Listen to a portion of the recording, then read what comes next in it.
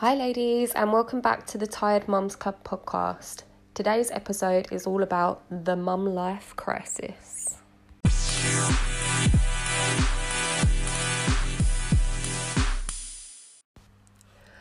I recently met with my life coach, Kate, and she said something that really resonated with me. She explained that men go through a midlife crisis that is age-related and revolved around status, power, and money. You know, the one where they spend way too much money on a sports car that they look ridiculous in. But women are slightly different. Ours arrives after the birth of our children, and we want just one small, totally achievable thing to change the world. I was like, oh my God, yes, this is me. I've always been a bit of a, I'd like everyone to love each other and for the fish to not eat plastic, please, type of gal. But since having my daughter, I'm all like, I need to help other women because fuck, this is hard. That and wanting things to change so that my little girl can flourish in a world where she isn't deemed secondary because she has a vagina.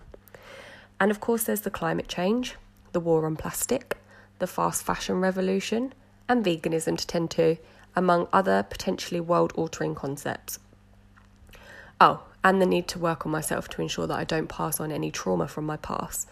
Make sure I have me time so I'm not a snappy bitch, and start my own business so that I can not only provide but also spend more time with her and show her how to be a badass woman. All of which needs to be done on very little sleep and whilst mothering a small human. It's no wonder that we get a bit overwhelmed sometimes, eh? I don't have the answers on how to navigate this mum life crisis, but for me, it starts with us. Once we figure ourselves out, we can start to untangle the headphone wire of our brain and get a clearer picture of what we actually want in life.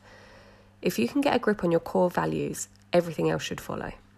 Because all you'll need to do is ask yourself whether something aligns with these values, and if it doesn't, it's time to get rid. Be that circumstances, people, jobs, homes. Feels a bit terrifying, doesn't it? But apparently staying in our comfort zone won't bring the life we truly desire. Of course, why make it easy on us, universe? That's no fun. But in all seriousness, we can absolutely change the world. It's better to have 1 million people making small, imperfect changes than one person being totally perfect. Bought vegetables wrapped in plastic but ate meat-free for a week. Amazing. Went shopping in Primark but helped your elderly neighbour change a light bulb. You go, Glen Coco. Started a charity helping homeless children while eating vegan food you foraged for yourself and wearing clothes you sewed by hand. All right, now you're showing off. Every positive step you take in your life is not only aligning you with the outcomes you desire, but it's teaching our kids to be better people too. This next generation is going to be fucking powerful, and I'm beyond excited to see it. Let's show them that we care as much as they do. Start a business, eat less meat, make your own clothes, use less plastic, support an independent business, walk more, help others, change the world in your own small magical way, because you truly make a difference. From one tired mum to another, you got this.